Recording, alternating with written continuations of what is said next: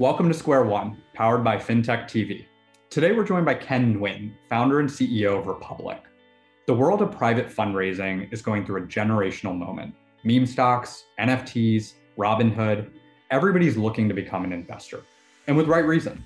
The vast majority of wealth creation in the world has come from private assets, not public assets. The challenge historically, though, has been a lack of connectivity and access for the private investor. Private investors couldn't get involved, and the operational complexity for companies to take advantage of this investor base was too difficult up until now. Republic is an equity crowdfunding platform that's raised over $50 million in venture capital. And today, we chatted with Ken about the business and his thoughts on the future of investing. So Ken, I'm thrilled to have you on today. We're going to go deep into what's going on in the landscape of private markets and private investing today. But before we jump in, why don't you tell us a little bit more about your background and the journey to founding Republic?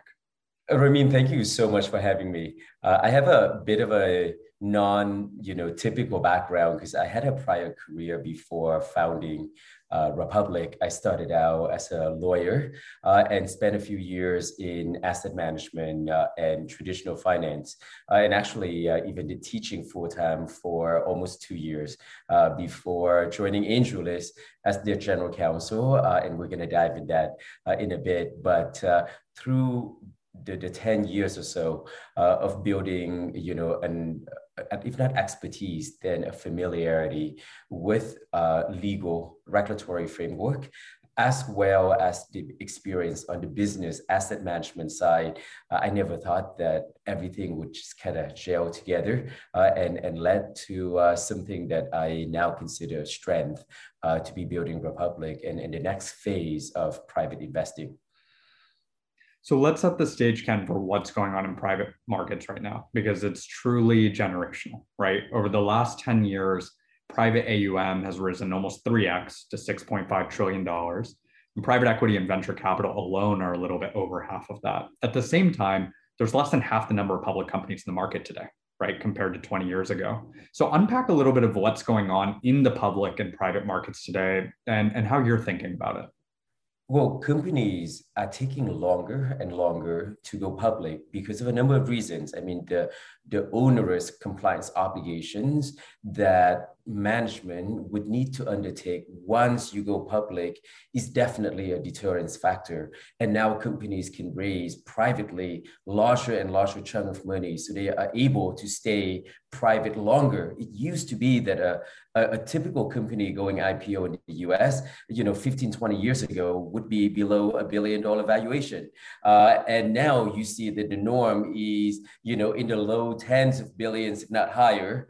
And that trend, I think, will continue. And there's another yet aspect of it that has remained relatively unchanged, which is how inaccessible private investments and private investing is to today for everyone. It's not just the non-accredited or non-millionaires. I think the average doctor, the average lawyer who may have a few $1 million in saving and net worth and yet have almost never invested in private investment, much less in startup and other instrument. And I think the next wave, you're going to see the democratization or the retailization of private investing. So making private public again, I think is the next trend.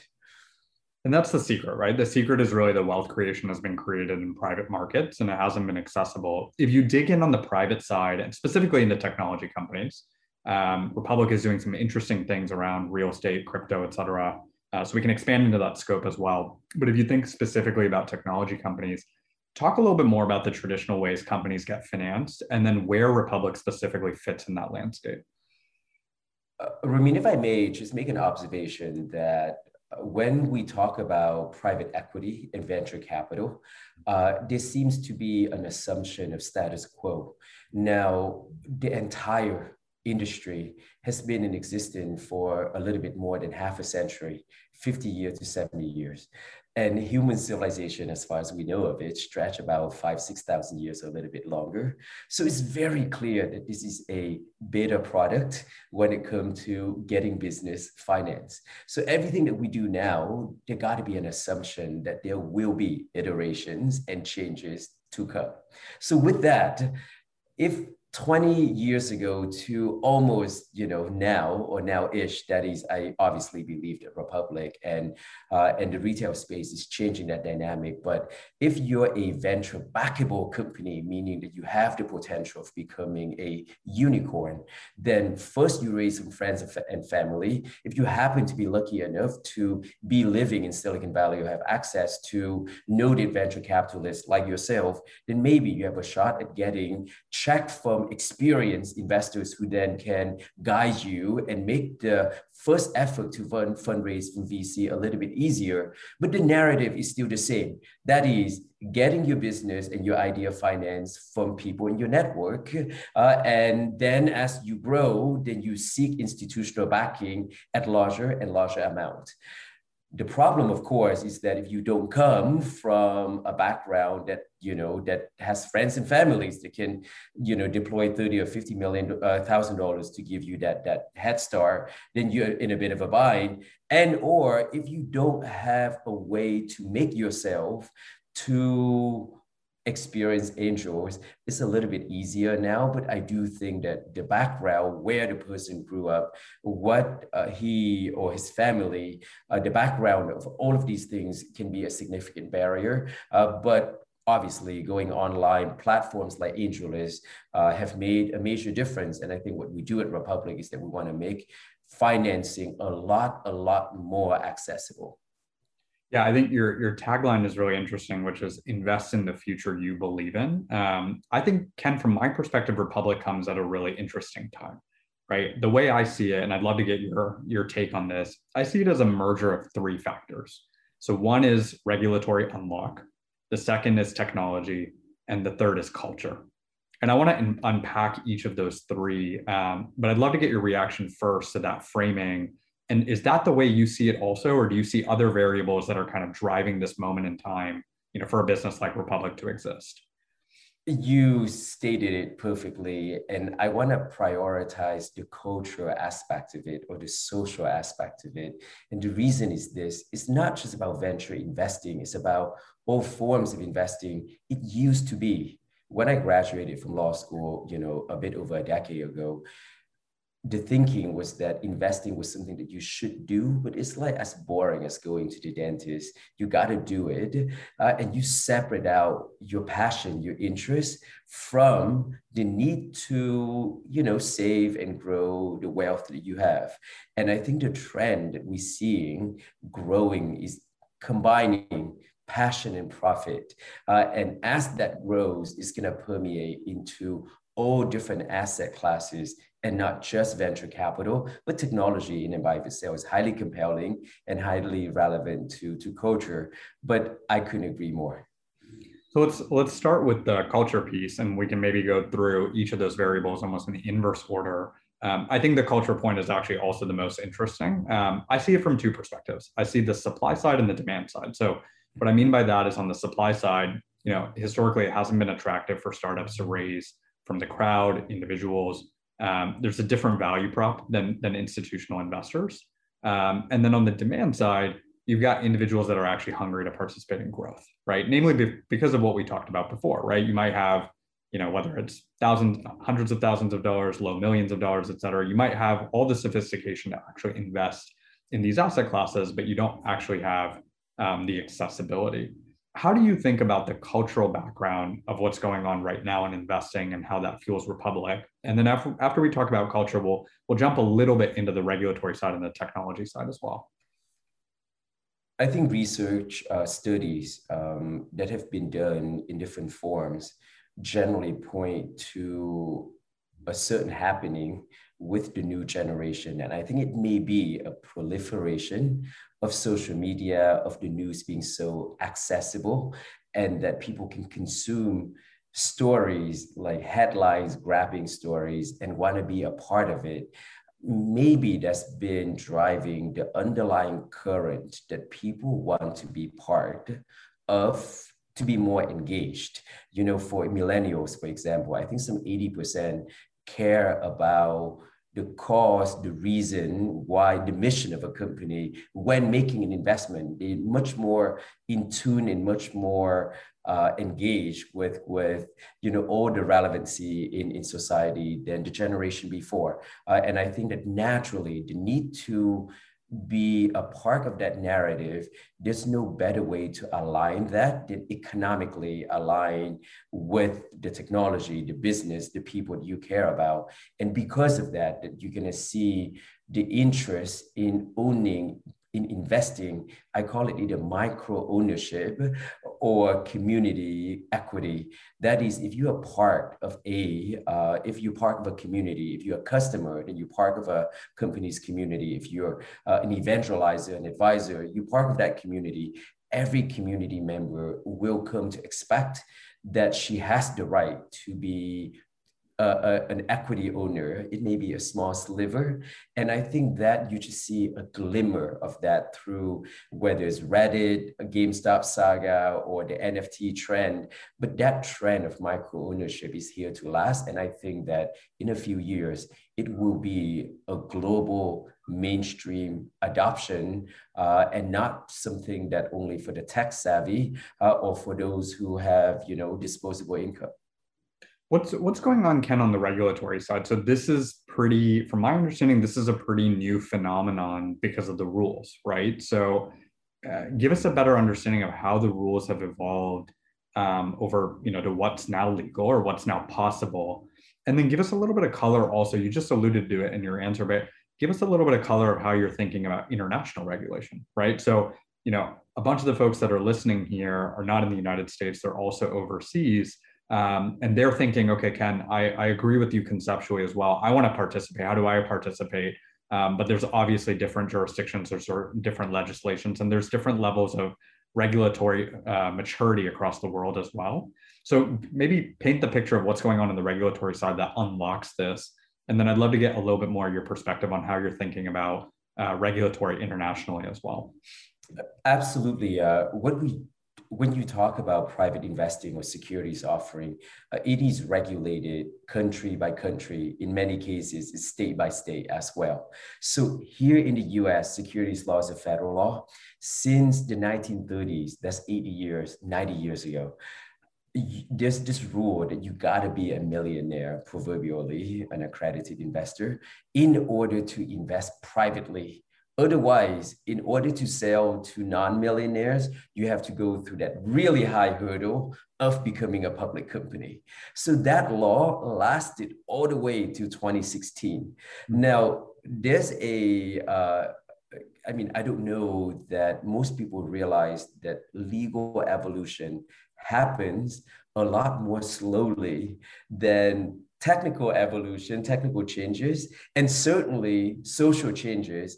So there's this arbitrage throughout from like the 90s into the 2000s to 2010 that it didn't make sense that a non-millionaire, a non-accredited investor in the US could spend thousands of dollars in the casinos, could buy, tens of thousands of dollars in lottery ticket, and yet he could not invest in his friend's private company, not even $20, not $10. So clearly it didn't make sense. And on the other hand, founders could not tap, but founders who did not have millionaire friends had no way of raising friends and family capital. So the law only changed in 2016 to really open up that door to allow non-accredited investors, everyday folks, to invest privately. Now, because for almost a century, normal people could not invest privately. No one knew what that means or what that meant. Now, most people still don't know what investing in a startup actually means. So the past 5 years, we've been doing a lot of work to getting the word out and educating and presenting information to explain what owning a convertible note actually means as an investor. And so all of the progress that you have seen thus far, Ramin, I really think that barely scratches the surface of the true potential. So you guys have been working on the plumbing, for years. I think externally, outside in, when you look at the company, March was kind of a breakthrough moment, in many senses for you guys, right? Part of it was extrinsic with some of the regulatory change that really has unlocked opportunity.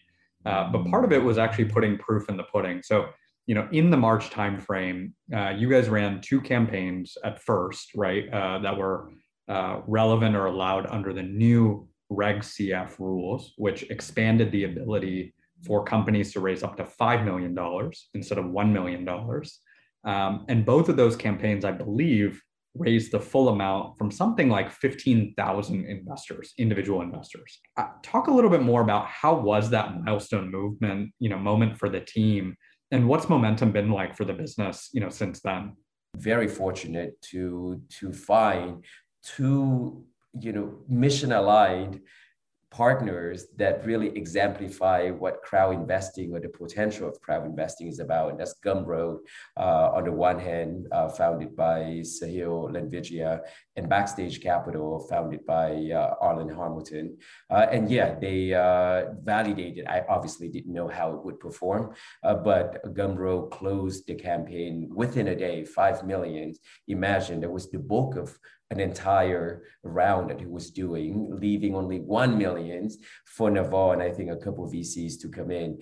So that was the first case whereby a venture-backed tech company raised around, I think it was a Series C, and the majority of it was done through the community, giving his own massive community the opportunity to participate. Ever since, Ramin, like this past month, we did a $24 million token sale in half an hour. I think last week, we raised nearly 30 million for a company called RoboCash within 1 week. And so I think it's just at the beginning, but the trend is going to be up months and down months, but overall, more and more established companies are going to know that their community want access, want to be involved, and that it would open up the opportunity for their customers and community members to participate. I completely empathize with the point that we're in the first innings of democratized private investing. If we assume that premise is correct, or we accept that premise, how do you think about what are the possibilities that you're most excited about? So democratization of access, let's take that as a premise that, is occurring, will continue to occur, will get accelerated. But if you kind of put your macro hat on and say, what are the implications of that at a broader level? How do you think about that? Ramin, in the past 30 or 40 years, I think there's something like 1.3 or 1.4 billion people around the world lifted out of abject poverty. A lot of them were in China. Now, clearly not financial, not philanthropy and not governmental policy. It's been capitalism and businesses that grew into household brand and create hundreds of thousands and millions of jobs that put food on the table around the world. And all of that happened in what is a really short period of time. Companies that were picked by banks and financial institutions and saying that these business ideas and people from so-and-so background, they're going to win and they're going to grow. Now, the way I look at the next wave of democratized access to capital is this. It's just like rain to like a desert. You don't know which tree is going to become a cactus and which one's going to become like a pine tree. It's going to be greener. So imagine if around the world, so many more ideas that can get that initial capital to build enough traction so that they may have a chance to become appealing to venture capital firms, that perhaps a decade out, you're going to need so many more, the Uber, the Airbnb, the Stripe of the world, around the world, and generate that many more jobs. And I think the third example of what I want to give is that, because I'm the last one of 5, my family immigrated from Vietnam. I'm the only one in my family who's not an engineer or a doctor. All of these professions, lawyers, doctors, historians, teachers, up until now, the barrier and their involvement, or the barrier between them and entrepreneurship, their involvement into entrepreneurship is a 0. If when they in college and in graduate school or as a young teacher can invest $10, $20 in a restaurant, in a company that she loves, she's going to share her expertise and become that advisor. A doctor is going to become an advisor to a healthcare company. So all of a sudden, you're going to be able to involve a lot more members of society into the process of ideation, of building innovations into businesses and businesses into corporations. So the hope is a much, much more connected world, and that necessarily will lead to more ideas, more companies, more businesses, more food on the table. And overall, it's a word that I don't know that I hope to see it in my lifetime in this decade, but it's certainly a word that I think anyone can aspire to see. Ken, how much of your background as an immigrant has affected the way you think about this problem? And I'll give some personal context. I'm a second generation. Our family is second generation. My parents were immigrants, came to this country with nothing. And a lot of what I ascribe my mentality to, or the way I think about things, is certainly coming from an immigrant family. And I think one of the pieces that you're mentioning, which really I can really resonate with, is it's less so this idea of, is a $10 investment, is a $50 investment going to turn into $1 billion?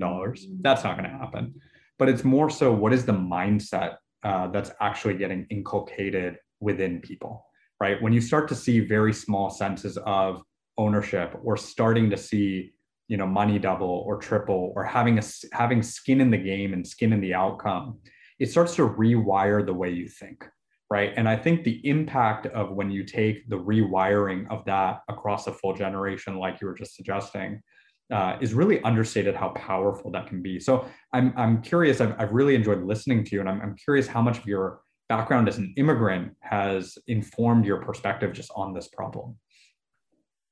I think there are in two ways, Ramin. One is that someone said that how you see a problem, an issue, or how you see anything very much is a function of where you sit.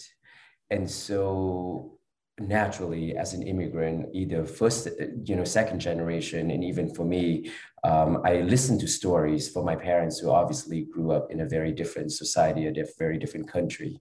So on common issues about education, about investing, about business, I think most immigrants probably benefit from from having been in at least a couple of seats rather than just one lens. So that's one, and I think being able to empathize with people of different background, I think is crucial. But I think it lends itself to perhaps a unique lens in solving issue. And the second one, I think very much is about perseverance, but the notion of fairness. Growing up, I think when we settled down in the Bay Area in Silicon Valley, this is in the late 80s, early 90s. And as I grew up in the late 90s, it was just headline news everywhere about tech company and about products that we started to use, the eBay, the Amazon, the Google of the world. And of course, every kid, at least, in my high school, at lunchtime, the question was like, hey, my dad works at so-and-so company, and, my dad is an investor, whatever that meant. And so the narrative, I think, seated in the back of my mind was like, hey, how come I want to be part of the story as well?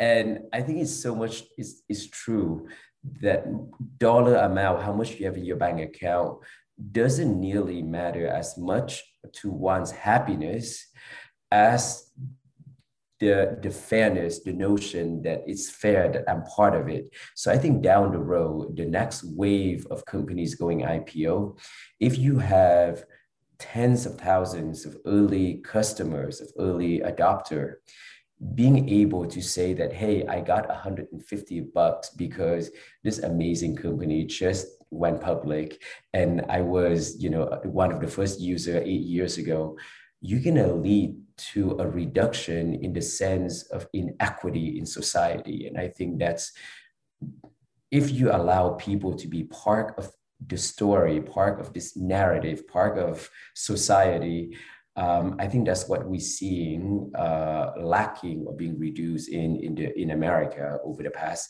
10, 20 years. And maybe this is a solution to that. But I think I owe everything to seeing how my parents rebuild their life in this country. And this definitely almost, we're a function of our past in many ways. So much of it has to do with me being an immigrant for sure. Yeah, Ken, I really like the framing, especially the thought process on kind of how, companies have the opportunity basically to unbundle some of those economics and share them with community, and then what that impact has, not just economically, on those users or community that's participating, but also, from a mindset perspective. For Ken, you've been incredibly generous with your time today. We're so excited to see how I think the private market investing landscape continues to unfold and Republic's role in that macro trend. So thanks again so much for coming on the show and spending some time with us.